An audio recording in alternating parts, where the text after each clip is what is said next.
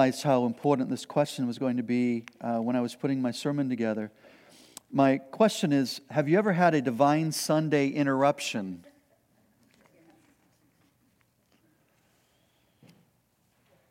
You're on your way to church, you see an older couple who have a flat tire. You're in your Sunday best, but the Holy Spirit says, praise God, you need to stop and you need to help them change that tire. You're on your way to church and you see somebody's cows out. It happens. Wandering all over the road, you find the open gate, the broken fence. You try to get them back in as much as possible. You're just about ready to get into the car to go to church and your neighbor runs over and says that their pipes have burst. Can you please help? Or you're on your way to church when a call comes in from a frantic friend that tells you their son or daughter didn't come home last night. Can you please come over? Now, you can say to yourself, wow, Satan really doesn't want me to come to church today. Or you can say, the Lord has an amazing opportunity for me today to work on my faith. Which one are you going to choose? Faith in action characterized the early church in the midst of divine interruptions, by the way. And that's what we're going to look at today. I want you to turn with me, please, if you have your Bible, to Acts 3. Acts 3, 1 to 10. If you don't, if you have it on your phone, it'll always be up on the screen if you didn't come prepared for that this morning. But Acts chapter 3, verses 1 to 10 this morning. Acts chapter 3, verses 1 to 10. Beginning in verse 1. Acts chapter 3, verse 1. One day, Peter and John were going up to the temple at the time of prayer at 3 in the afternoon. Now, last week's message, I tried to help you to understand the cultural connect with this. That when a Jewish person accepts Jesus as their Messiah, Hamashiach, they don't stop being what? They don't stop being Jewish. In today's language, we would call them fulfilled Jews or complete Jews. Why? Because they've accepted their Jewish Messiah, which is Jesus. And a lot of things about their life are not going to change per se because they're still in that Jewish cultural type of a system. So we see this. It's after Pentecost. Peter has given his first major sermon. They're followers of Yeshua, Hamashiach, Jesus the Messiah. They're Christians, but yet we still see Peter and John doing what? Yeah, they're still going up to the temple at the prescribed times of prayer. Now, those prescribed times would have been morning prayers, noonday prayers, and what we would call evening or mid-afternoon prayers. But there were other prayers as well, as I mentioned last week. So John and Peter are heading into the temple at 3 in the afternoon. If you've got a King James Bible, it'll say in the 9th hour. The Jewish time system started at around 6 o'clock in the morning, so we're at 3 in the afternoon. So it's the 9th hour in the Jewish clock system. The other thing that I want you to know about this is that the afternoon prayer time was also connected with the afternoon sacrifice time. So that the very moment that Peter and John are going into the temple for prayer was the time that they would be sacrificing the daily sacrifices for sin, for guilt. It was just a reminder once again of sort of the change and the disconnect that was taking now that Jesus, the sacrificial lamb, has already come and given his life. So you're going to see sort of this collision starting to happen between Judaism and Christian Judaism, if I could use those two words. You're going to see a difference between those who are still stuck in the old ritual religion, and you're going to see those who are freed up and delivered and had victory over that religion. And now we're walking in the Spirit and trying to find Christ in this new way. Look at the divine interruption in verse 2. Now a man who was lame from when, church? Yeah, he had never walked. Now a man was lame from birth, was being carried to the temple gate called, it's amazing, beautiful, where he was put every day to beg from those going into the temple courts. People with birth defects, with career-ending injuries were often brought to the temple gates and walkways leading to the temple by their families so that they could beg, because they didn't want to be a financial burden on their families, and oftentimes they were. So sometimes they didn't have a choice. They picked you up and they sat you at the temple gates. They laid you out and put their little cup in your hand or a bowl or whatever it might be. And that's where you sat all day long until your relatives showed back up to pick you up and take you back home. So in humiliation, they sat with hand opened or with a cup or bowl, and they begged for help.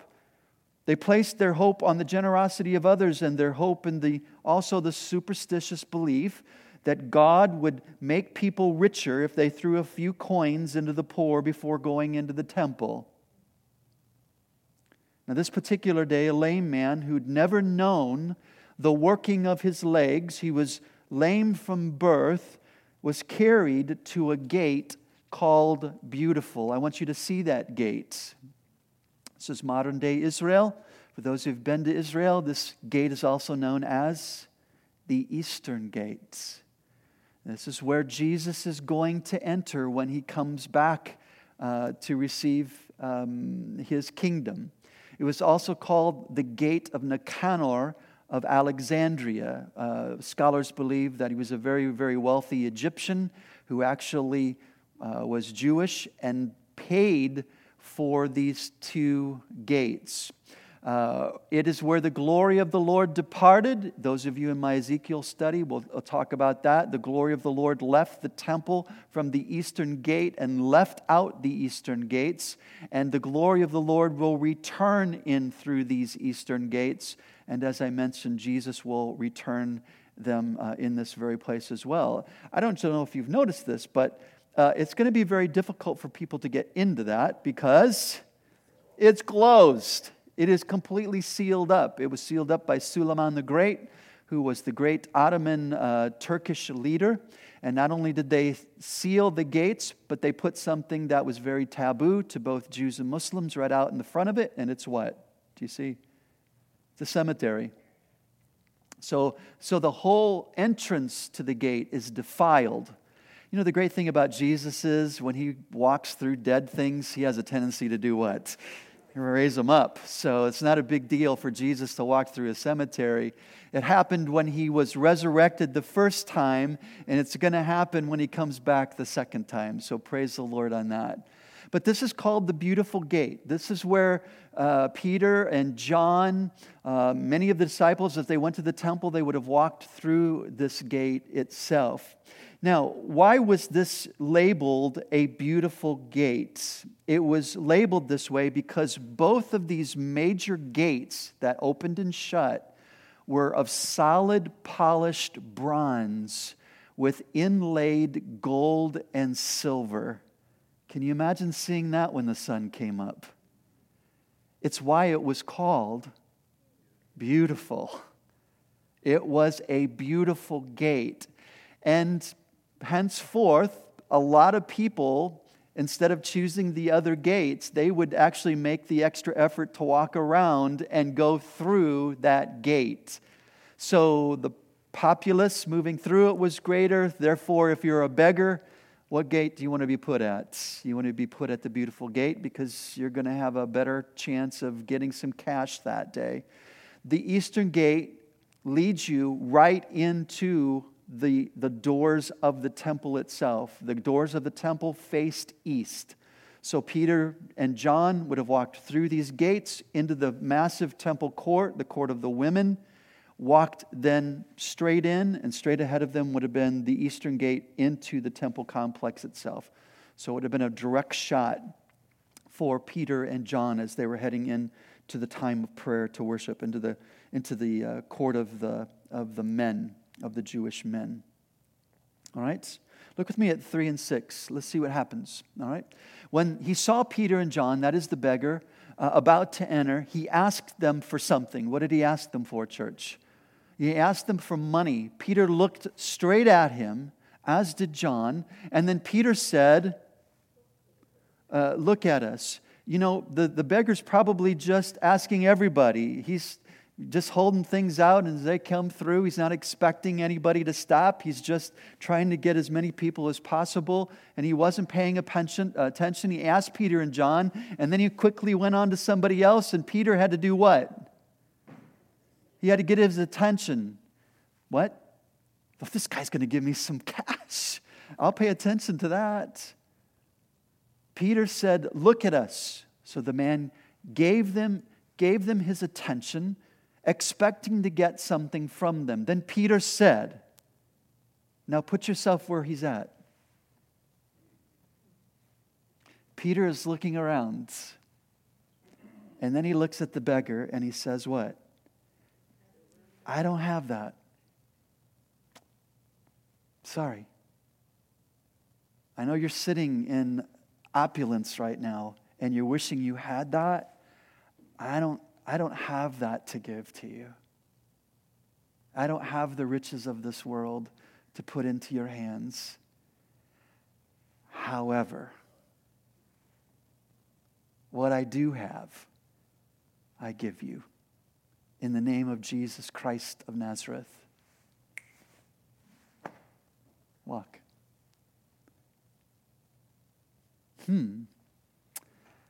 Now what's he going to do with that? I think the beggar was in a little bit of confusion at this point. What do I do with this? He'd never known the use of his legs. From birth, he was lame. He had never walked. He had never run. He had never danced. He'd never worshiped. And Peter is offering that to him at this very moment. So I wonder if he did extend his hand. My thoughts is that he didn't. Because I don't think he had the faith to do that, by the way. There are some scholars who say he did. I'm going to argue that. I don't believe that he did. I think it was somebody else's faith, by the way. Next. You see, Peter did something. What did he do? Peter was the one. Peter, taking him by the right hand, he helped him up, and instantly the man's feet and ankles began to become strong, and he jumped to his feet, and he began to walk. Then he went with them into the temple courts, walking and jumping and praising God. And all God's people said, please. Wow, what an amazing thing. What an amazing thing.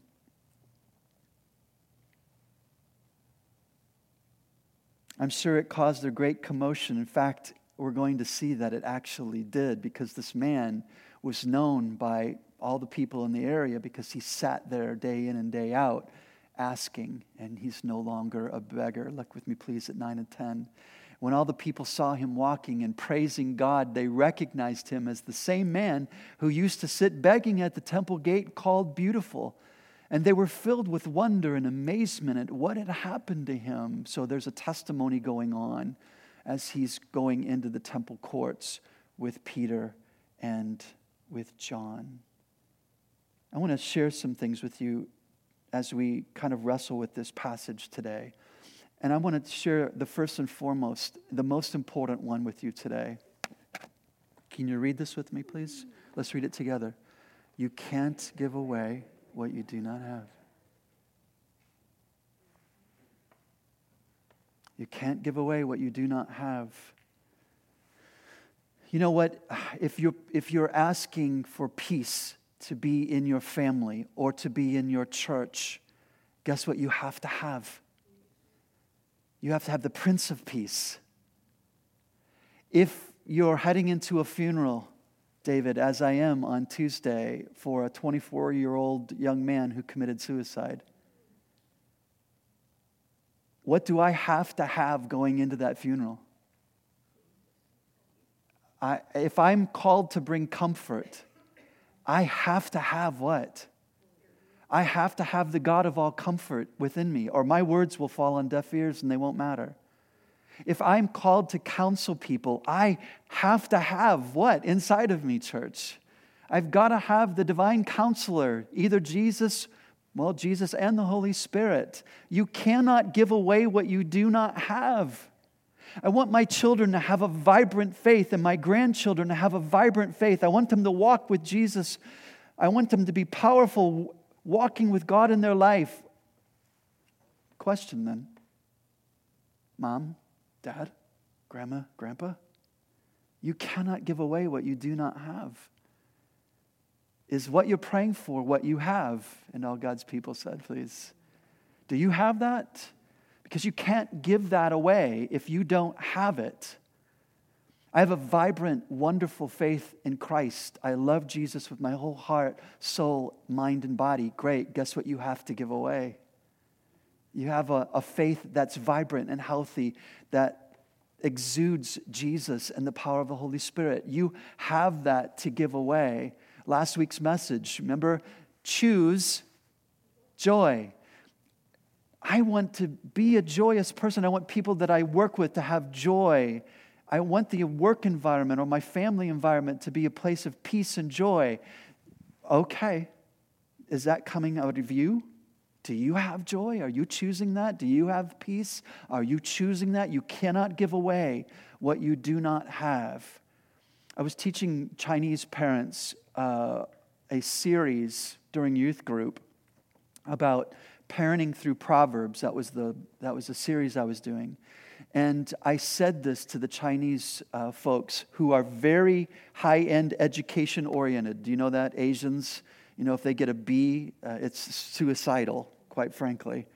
They have to have grades. They have to have the best jobs. They have to make the most amount of money they can possibly make. Why? Because they're going to have to care for their parents. That's why mom and dads are making sure that their kids do the best they can, because they did it for their parents, and you're going to have to do it for me as your parents. So I said to them one day, I said, look, let me ask you a question. Your son or daughter comes home after college in career day. They're thinking about what they want to do for a living, and your son and daughter sits you down at the table and says, Mom and Dad, I really feel like the Lord wants me to be a missionary.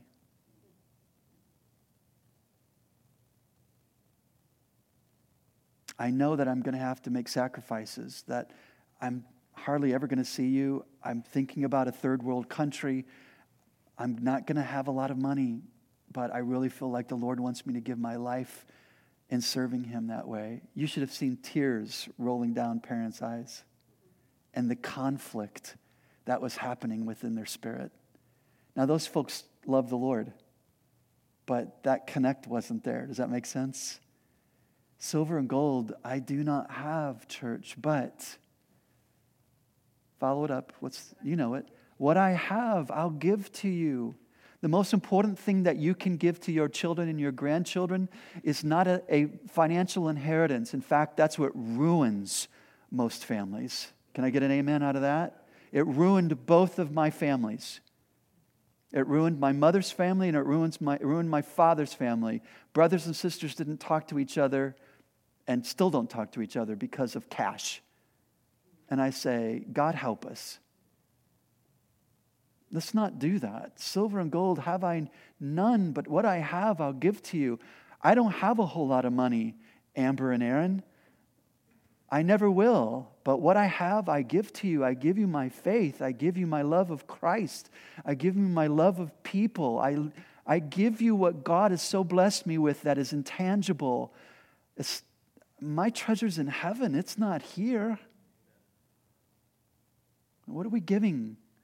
How are we dispensing the most valuable things to people who are around us? You can't give away what you do not have. Second, can you read this with me? You need to be intentional about telling people what you have. You need to be intentional about telling people what you have. Peter had Jesus, but he could have easily walked right by this man and not given him the gift that changed his life. He could have been too busy going to church, like many people that day, and not given the beggar a second thought. I need to get to church. I don't care about you. Ouch. But you know, Peter stopped, no doubt under the Holy Spirit's direction, but how many times do we walk right by hopeless people begging for help and not offering them the gift of Jesus? I may not have silver or gold, but what I have, I give to you. I give you Jesus. I want to ask you a question. Kathy asked you in her prayer that we ought to be people of prayer every day. I want to just push that a little deeper, and I want to ask this. Are you praying daily for people that you can share Jesus with? People that you can stop and have a conversation with, just to maybe get to know them. You've walked by that person every day for how many years at work, but you don't know a single thing about them. I hear this all the time from unbelievers. Yeah, my coworker, he invited me to church this Sunday. You know, he's never invited me over for supper. He's never asked about my family. Doesn't even know how many kids I have or grandkids. Yet he wants me to come to church with him. Do you see that? That's a relational disconnect. So when you ask somebody to come to church, you've made them your project. You're not really interested in them. If you were interested in them, you would have had them over for supper. You would have asked them about their wife. You would know their kid's name and their grandkid's name. And instead of walking by their cubicle onto your destination, you'd be sensitive to the Holy Spirit enough to say, I need to stop today. And I need to ask them how they're doing today. And I need to ask them how I can pray for them today. Does that make sense? That's practical working out of what's going on. Peter and John didn't rush by the beggar. The Holy Spirit said, you need to stop. I've got a divine interruption for you and a divine appointment for him. So we're going to take some time out today. And you know what? You might miss church. Is that okay? If you miss church to lead somebody to Christ? I think so. I think it is. Absolutely. We need to be intentional about telling people about what we have. Third, can you read this with me, please? Extend a hand. People need help with their faith. People need help with their faith. Peter didn't yell a command at him and then stare.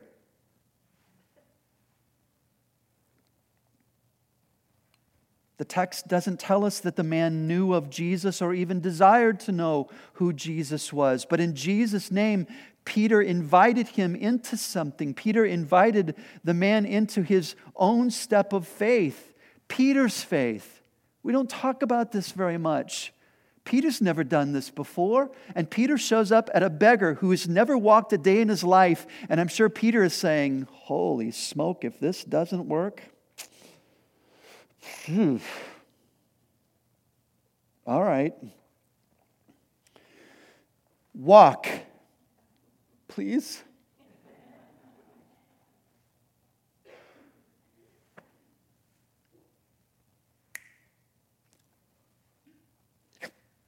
I bet that was a conversation afterwards.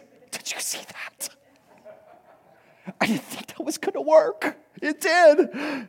Wow, what an amazing thing. Power. You know, sometimes in order for someone else to come to Christ, it's not about their faith. It's about whose? It's ours. We're the ones that have to take that first step. We're the ones that have to extend the hand and say, I believe in the power of God for you. Would you take my hand? Isn't that amazing? You ever think about that God is trying to work out your faith in the midst of somebody else's miracle? Extend the hand. Take the step. Listen to the Holy Spirit. Watch a miracle take place. And like Peter and John afterwards go, I can't believe that worked. That was awesome. I'm going to do that again. Strengthens the faith. Strengthens your faith. Extend a hand. People need help with their faith. They don't automatically run into Christianity. walk with them, grab their arm, walk the distance, have the conversation, but invite. That's the part of that, all right?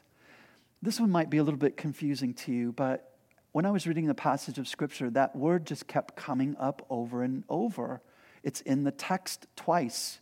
It's at the beginning and the end, so I'm going to pay attention to it. What was the gate called? Yeah. So my question is, where can I find the beauty in that? And I want to just give you some things. It's not in ornate doors leading to dead religious observances. It's in Jesus. Isn't He beautiful? We sing a song like that, don't we?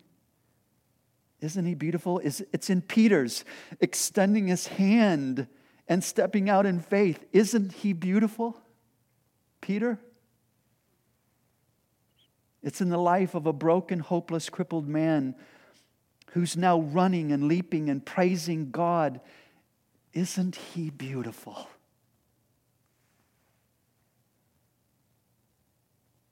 I'm looking for some beautiful people today. I'm looking for some beautiful people whose lives can be changed, who can say, gold and silver have I not, but what I have, I'll be glad to give to you. And all God's people said, please. Let's close in prayer, shall we? Father, we love you. Thank you for your goodness to us today. Oh, the blessedness of the Scriptures that encourage us. And so we pray for help today, Lord. Oh, I pray for anyone in this space today that does not know Jesus Christ as their Lord and Savior. Can I give you something I have today? Would you like to know what a personal relationship with the God of eternity and God of all creation is like?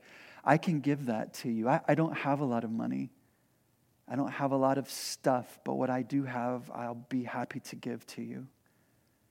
If you've never received Jesus Christ as your Lord and your Savior, acknowledge this morning that you are a sinner, that you are broken in your relationship with God Almighty, that your relationship cannot be fixed and you can't do anything about it.